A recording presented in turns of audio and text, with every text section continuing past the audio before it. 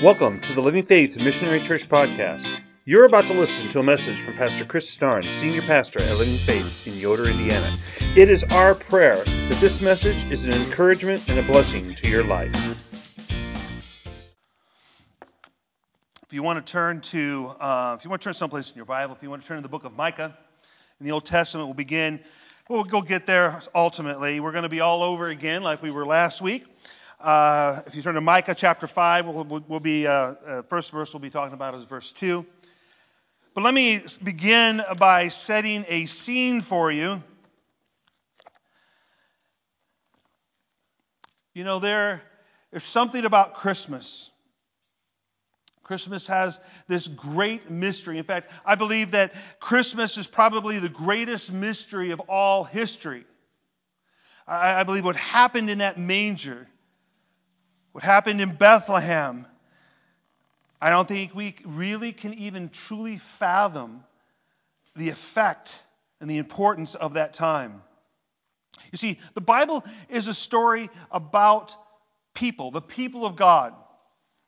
Starting in Genesis and continuing all the way through the writings, finishing up in Malachi, we see God interacting with His people. And what He does is, amidst all these things going on in their lives, He provides them with the hope of the Messiah, the Savior. And then all of a sudden, after the book of Malachi, we have 400 years of silence. No prophets. Until John the Baptist and Jesus break onto the scene. But during those 400 years, God is silent. No prophets are spoken. Nothing is at least written into the canon. There are some writings that come from that time period, which are very interesting. If you want to read something about the intertestamental times, you can read those. The Jewish writers were very proliferant during that time, but none of it is considered inspired by God. But during these 400 years, where God seems to be silent, God is definitely not inactive. He is still moving. So what happens? What happens during these 400 years of silence? Well, the world is changing. Things are moving along. Things are happening. You know, we know what happened because we of course we can look back and see through history, but we can also see in Scripture where a lot of the things that happened between the time of Malachi and the coming of John the Baptist and Jesus, we can see in Daniel especially. We can see what was prophesied to occur, but the world is changing. Multiple rulers from different nations would take over and rule, and the borders would change, and the nations would change. And in the process, I think what was happening was the world was attempting to silence the people of God. If you remember, if you know anything about the Jewish people and why God brought them into the Promised Land, ultimately they were to be priests to the world. They were to show the world God. But the world didn't want to hear it. And the world tried to silence them. And obviously, they also silenced themselves with their adultery to the things of this world, to the gods of this world. But in the process of these 400 years, Greek became the common language of the world. And if you say, well, yeah, what's the big deal about it? Greek is a very descriptive language. Greek is the perfect language for the Bible, for the New Testament, because the words are extremely descriptive, and how they're used determines what they mean. So what a great language to actually have the Bible, the New Testament, written in. It was perfect. But the Greek language has come into play, into the world as the common language, similar to what English is today. And ultimately, Rome became an empire who built roads. And some of those roads are still in existence today. You can still go and see in parts of Turkey, in the Middle East, you can see the actual cobblestone that was laid by the Romans. So these roads connected people. These roads connected societies and cultures and allowed things to be communicated in an easier way, in a safer way. And what is interesting is these roads one day would assist in the spread of the gospel message of Jesus of Nazareth. And see, even during this time of when Israel has been dispersed into the world, into the Assyrians, to the Babylonians, and they come back, and then another nation comes in and takes them over, and then they're dispersed again.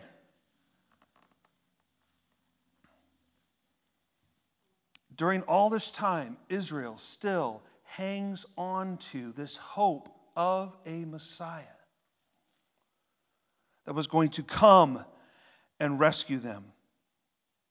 You see, the world was set. The world was ready. It was the perfect time for the Messiah to come. God had set it all up. While the world is going around thinking that they're in control, that they're the ones who are saying what happens, God is in the background saying, no, all this is going to work for my glory. Which gives us hope today. All the stuff that's going on in our world right now, all the insanity, all of the fear, all of the separation, God is going to use for His advantage. The world's ready. We saw last week how the Messiah would be of the line of David. But there were some problems in that line, so God made a way that the Messiah would be born of a virgin who was not of the descendant of Jeconiah, who had been cursed. And that this virgin would conceive and have a child who was God in the flesh, Emmanuel. But see, the one thing that God never told His people was when the Messiah would come.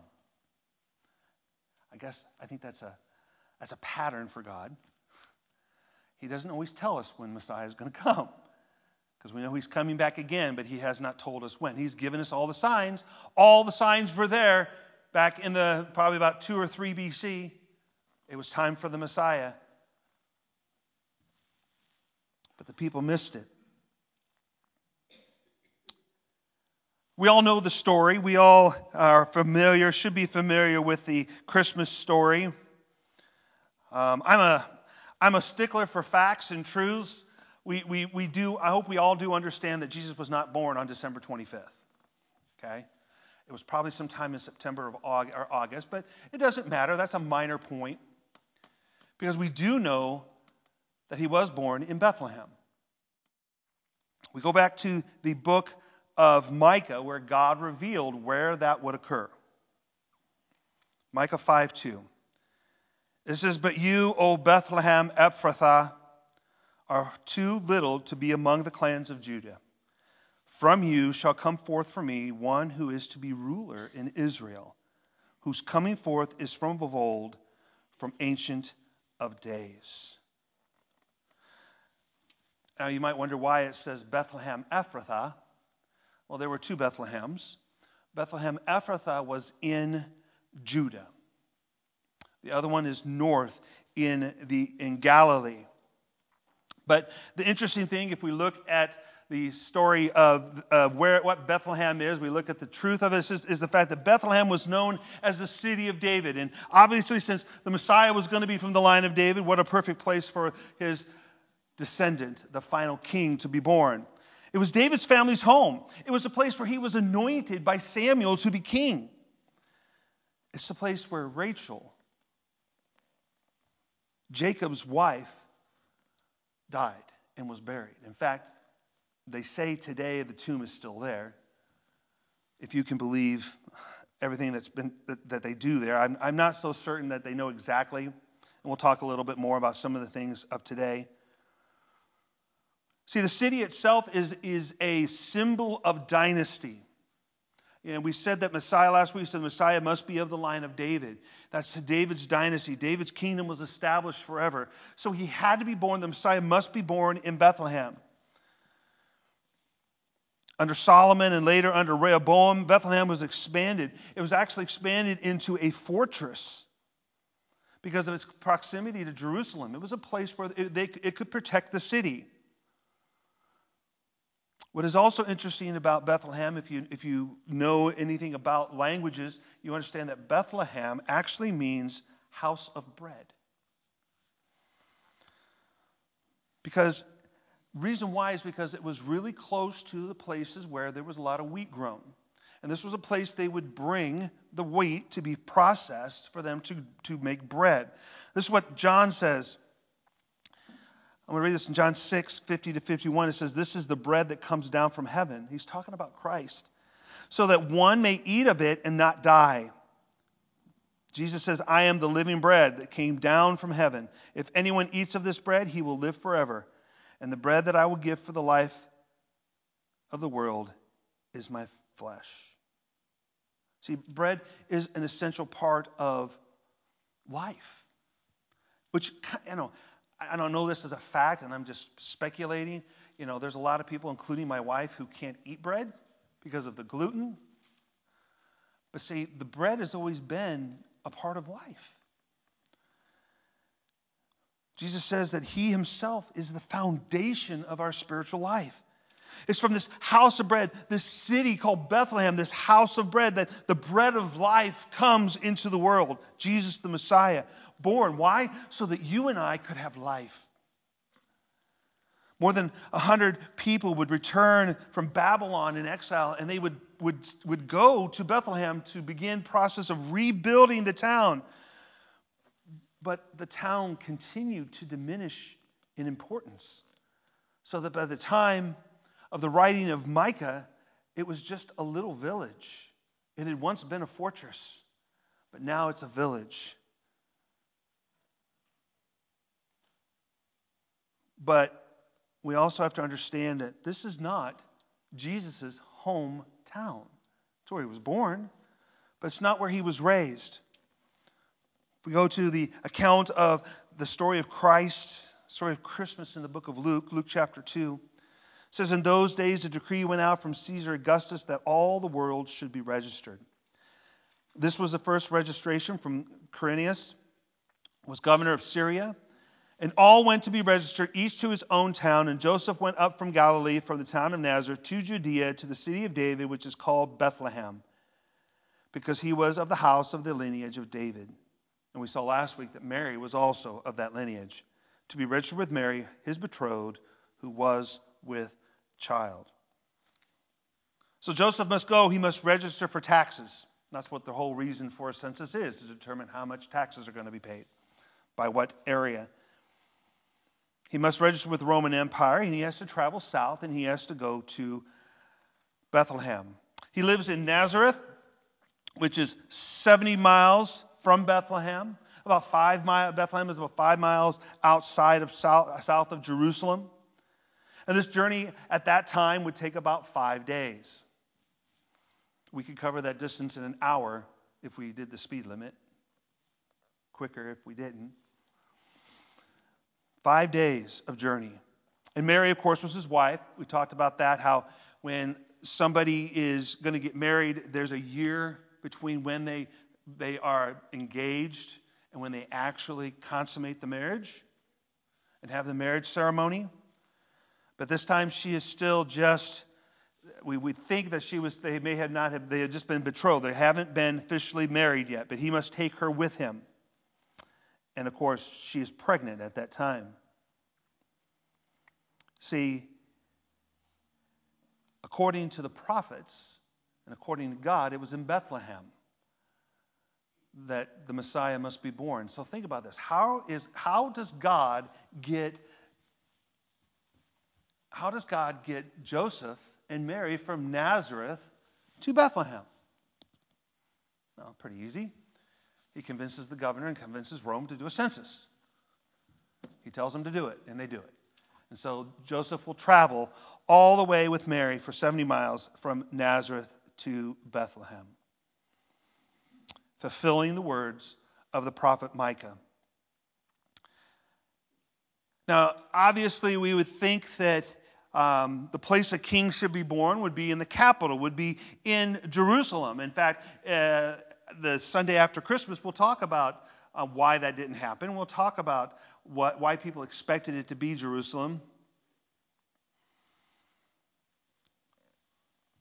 But the place that the Messiah was going to be born was not going to be a palace, but it was going to be a lowly stable amongst animals. Today, if you go to Bethlehem, and you'll see some pictures here of Bethlehem, of the Church of the Nativity, there is a church in Bethlehem that they declare is the birthplace of Christ. We don't know that. It was told to Constantine's mother when Constantine became a Christian, and so they built this church.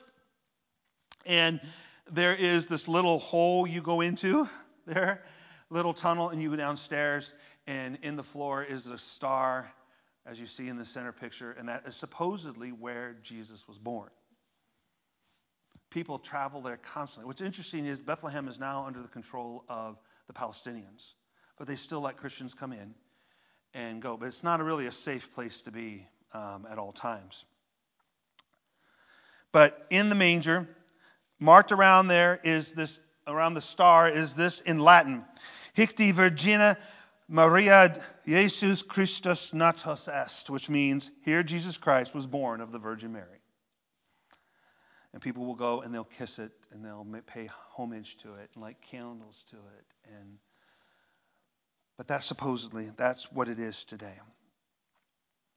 A little different than it was back in the time of Christ. Like I said, I don't know if that's legitimate. It doesn't matter, because we don't need to go there to pay homage to Christ, because we know he was born in Bethlehem in a stable, according to the prophet, to fulfill the prophet Micah. Now, before Joseph and Mary took their journey to Bethlehem, Mary wants to go and visit her cousin Elizabeth. So we know that Gabriel comes to Mary, and he tells her that she's blessed. She doesn't quite understand it. He drops this bomb on her that she's going to be supernaturally pregnant with the Messiah. And then he tells her to prove it to her. He tells her some details about her cousin Elizabeth.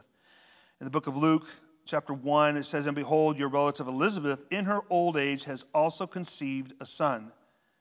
And this is the 6th month with her, who was called barren, for nothing will be impossible with God." Because what happens is Mary asks Gabriel, says, how is this possible? How is it possible that I could be pregnant when I have not been with a man? She doubts. And Gabriel reveals to her how it's possible, because with God, all things are possible. And he gives her the details about what God is doing, not just with her, but with those around her. And her response is a complete 180-degree turn from her doubts. Look what her response is in verse 38. And Mary said, "Behold, I am the servant of the Lord. Let it be to me according to your word." And the angel departed from her. I always like to compare Mary's response to Moses' response. Moses, when he was told to go and to tell Pharaoh to let my people go, his first response is, I can't do it. I don't speak well. Choose somebody else. But when Mary realized what God was doing, she says, "May it be done with me as you say. I'm your servant." Mary believes. But again, she wants to see. She wants to see what God is doing. So she travels to see her cousin. And it's likely that Elizabeth and her cousin was living somewhere around Jerusalem. In fact, it says that she went to the hills of Judah, because Zechariah, which was Elizabeth's husband, was a priest, and it was his time to burn incense in the temple. God had ordained that Elijah would come before the day of the Lord comes. And this is what he had Malachi write in Malachi 4:5-6, says, "Behold, I will send you Elijah the prophet before the great and awesome day of the Lord comes. And he will turn the hearts of the fathers to their children, and the hearts of the children to their fathers, lest I come and strike the land with a decree of utter destruction."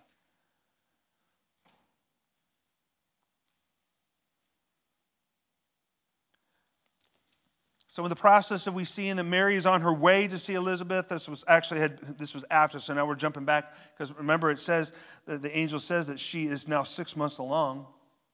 6 months before this time that Mary is told, an angel appeared to Zechariah. Zechariah enters the temple to do his normal incense, that he would burn incense in the temple. Incense are pleasing to the nose of God, and it's a part of a religious ceremony of just making sure everything smells nice, and it's burning. It symbolizes the prayers of the people rising to God. And he's burning the incense, and here's what happens to him. We see it in Luke 1. It says, "And there appeared to him an angel of the Lord standing on the right side of the altar of incense." And the next verse, I don't think really captures probably the way Zechariah felt. Because here's what it says. "And Zechariah was troubled when he saw him." I think that word troubled is probably correct translation, but I don't think it fully gives emphasis to what really. If we go back to the original Greek word, it would really be even more emphasis on the fact that he was troubled. Because what it says and fear fell upon him. But the angel said to him, "Do not be afraid, Zechariah, for your prayer has been heard, and your wife Elizabeth will bear you a son, and you shall call his name John. And you will have joy and gladness, and many will rejoice at his birth. For he will be great before the Lord, and he must not drink wine or strong drink, and he will be filled with the Holy Spirit, even from his mother's womb. And he will turn many of the children of Israel to the Lord their God. And he will go before him the spirit of the power of Elijah, to turn the hearts of the fathers to the children, and the disobedient to the wisdom of the just, and to make ready for the Lord a people prepared."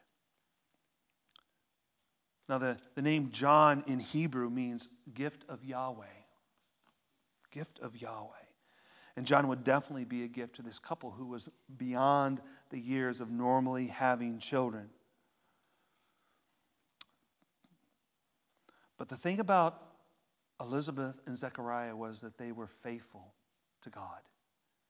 They were faithful to God and his commandments. But again, Zechariah doubts. He doubts Gabriel. So what happens is Gabriel tells him that, well, since you doubt me, since you doubt what God's going to do, you're not going to be able to speak until John is born. So now Zechariah comes out of the temple and can't speak. And they know that he has seen a vision. And until John is born, he will not speak. But now we jump back to where Mary is on her way. She's going to see Elizabeth, and she walks into the home. And Luke records in verse 40 of chapter 1, "And she entered the house of Zechariah and greeted Elizabeth. And when Elizabeth heard the greeting of Mary, the baby leaped in her womb. And Elizabeth was filled with the Holy Spirit. And she exclaimed with a loud cry, 'Blessed are you among women, and blessed is the fruit of your womb. And why is this granted to me, that the mother of my Lord should come to me? For behold, when the sound of your greeting came to my ears, the baby in my womb leaped for joy. And blessed is she who believed that there would be a fulfillment of what was spoken to her from the Lord.'" I want you to understand that these are prophecies being fulfilled. Gabriel told Zechariah that Elizabeth would be pregnant. That got fulfilled, short term, real quick. Gabriel told Mary that she would be with child. It happened. And here, by this time, I'm sure that Elizabeth had no idea that Mary was pregnant and that it was the Messiah. And yet John, in her belly, because remember what the angel told Zechariah, that he will be filled with the Lord even in the womb. From the womb he will do this. What happens? The baby jumps when he hears Mary's voice. Again, fulfillment of prophecy. And then Elizabeth prophesies, "Blessed are you among women, and blessed is the fruit of your womb." She prophesies of the honor that has been placed on Mary as the mother of the Messiah. And when John is born, Zechariah will prophesy about the fulfillment of the Old Testament prophecies.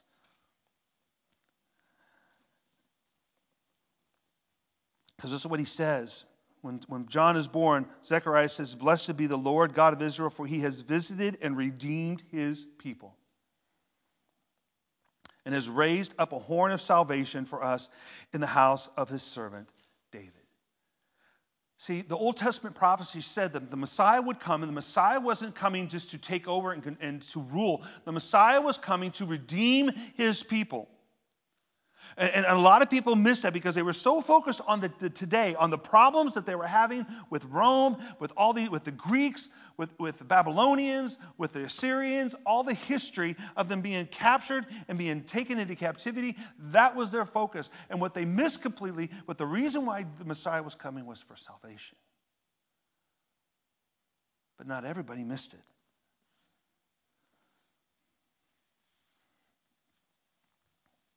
See, last week I talked about the fact that Jesus was going to be God incarnate. He was going to be God in the flesh. And we looked at the prophecies about the Messiah and how he would be God in the flesh. And I want to explore that a little bit further. Because this idea of Emmanuel is a mystery. So we're going to go a little bit deeper. Ed was asking me this morning, and I'll kind of give you what I told him. He was asking me about why is it sometimes Emmanuel with an E and Emmanuel with an I? It's a language thing.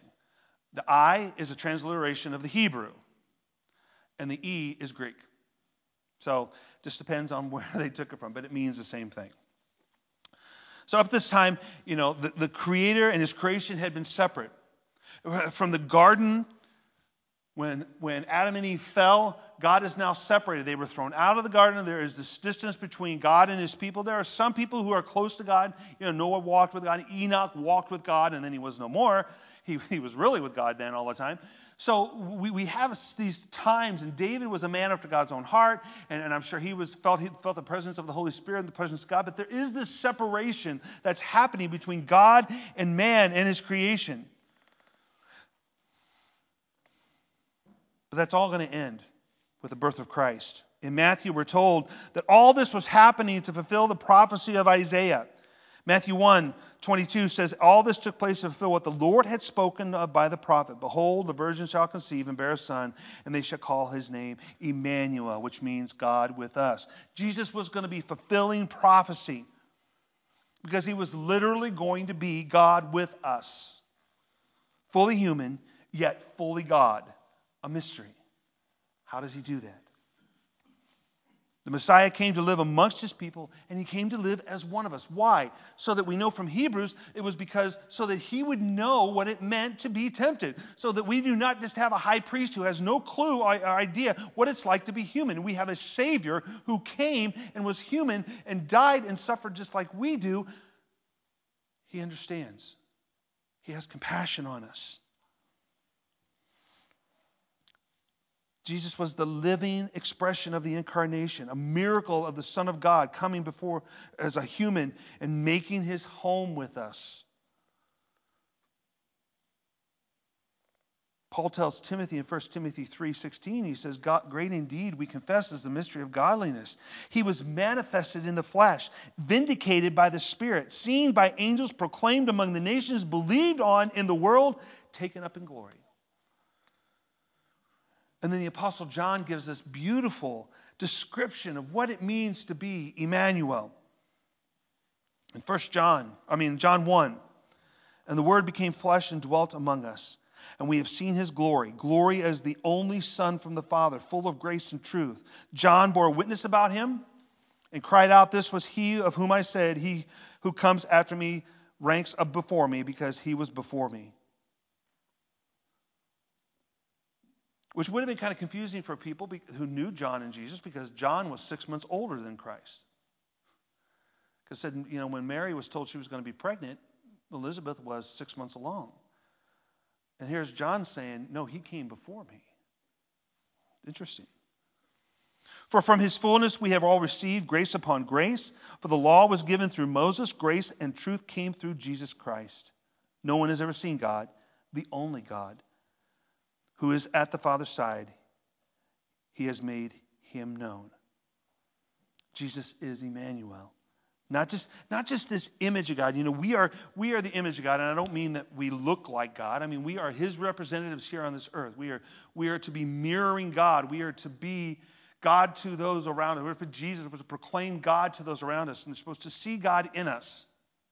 That's our job as imagers of God. But Jesus was more than that. He wasn't just an image. He wasn't just a partial reflection. He was the full revelation of God, the fullness of God. Paul tells the church of Colossae, he says, "For in him the whole fullness of deity dwells bodily." Jesus left heaven. He took the form of a human body, a human servant, so that he could identify with us in our day-to-day struggles. As I said, Hebrews tells us we don't have just a high priest who's unable to see and unable to sympathize with us. We have somebody who was tempted and yet didn't sin. So let us then with confidence draw near to the throne of grace that we may receive mercy and find grace to help in time of need. Jesus was sent to us to live among us, to die on a cross for us. And it is through Emmanuel's bloodshed on the cross that we are reconciled to God.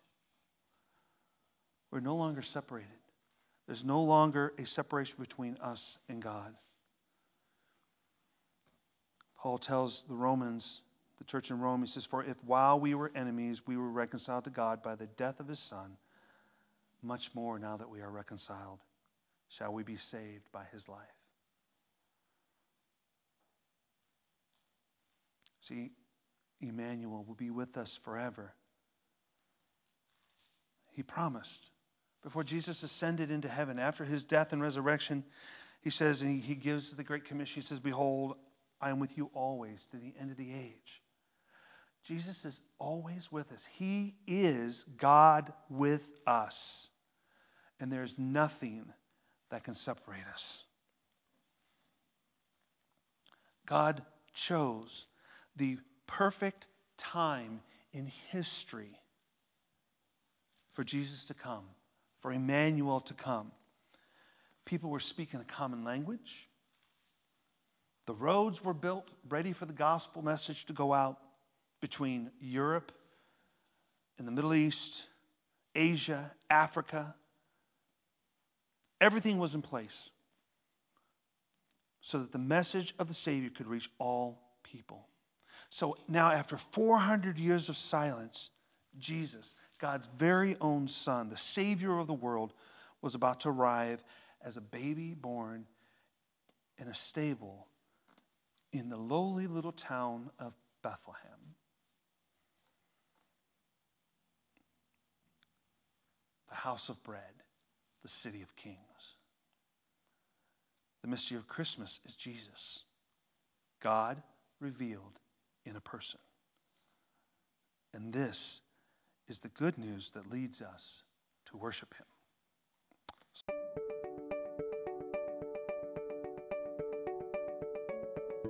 Thank you for joining Living Faith on our YouTube channel. My prayer is that this message today has encouraged you and strengthened your faith in Jesus Christ. We would love to connect with you, so please subscribe to our channel and hit the bell so that you get updated when we add a new message. Also, please leave any comments you might have in the comments section. We would love you to join us live for our service on Sunday mornings at 10 o'clock. We hope you have a great day today. God bless.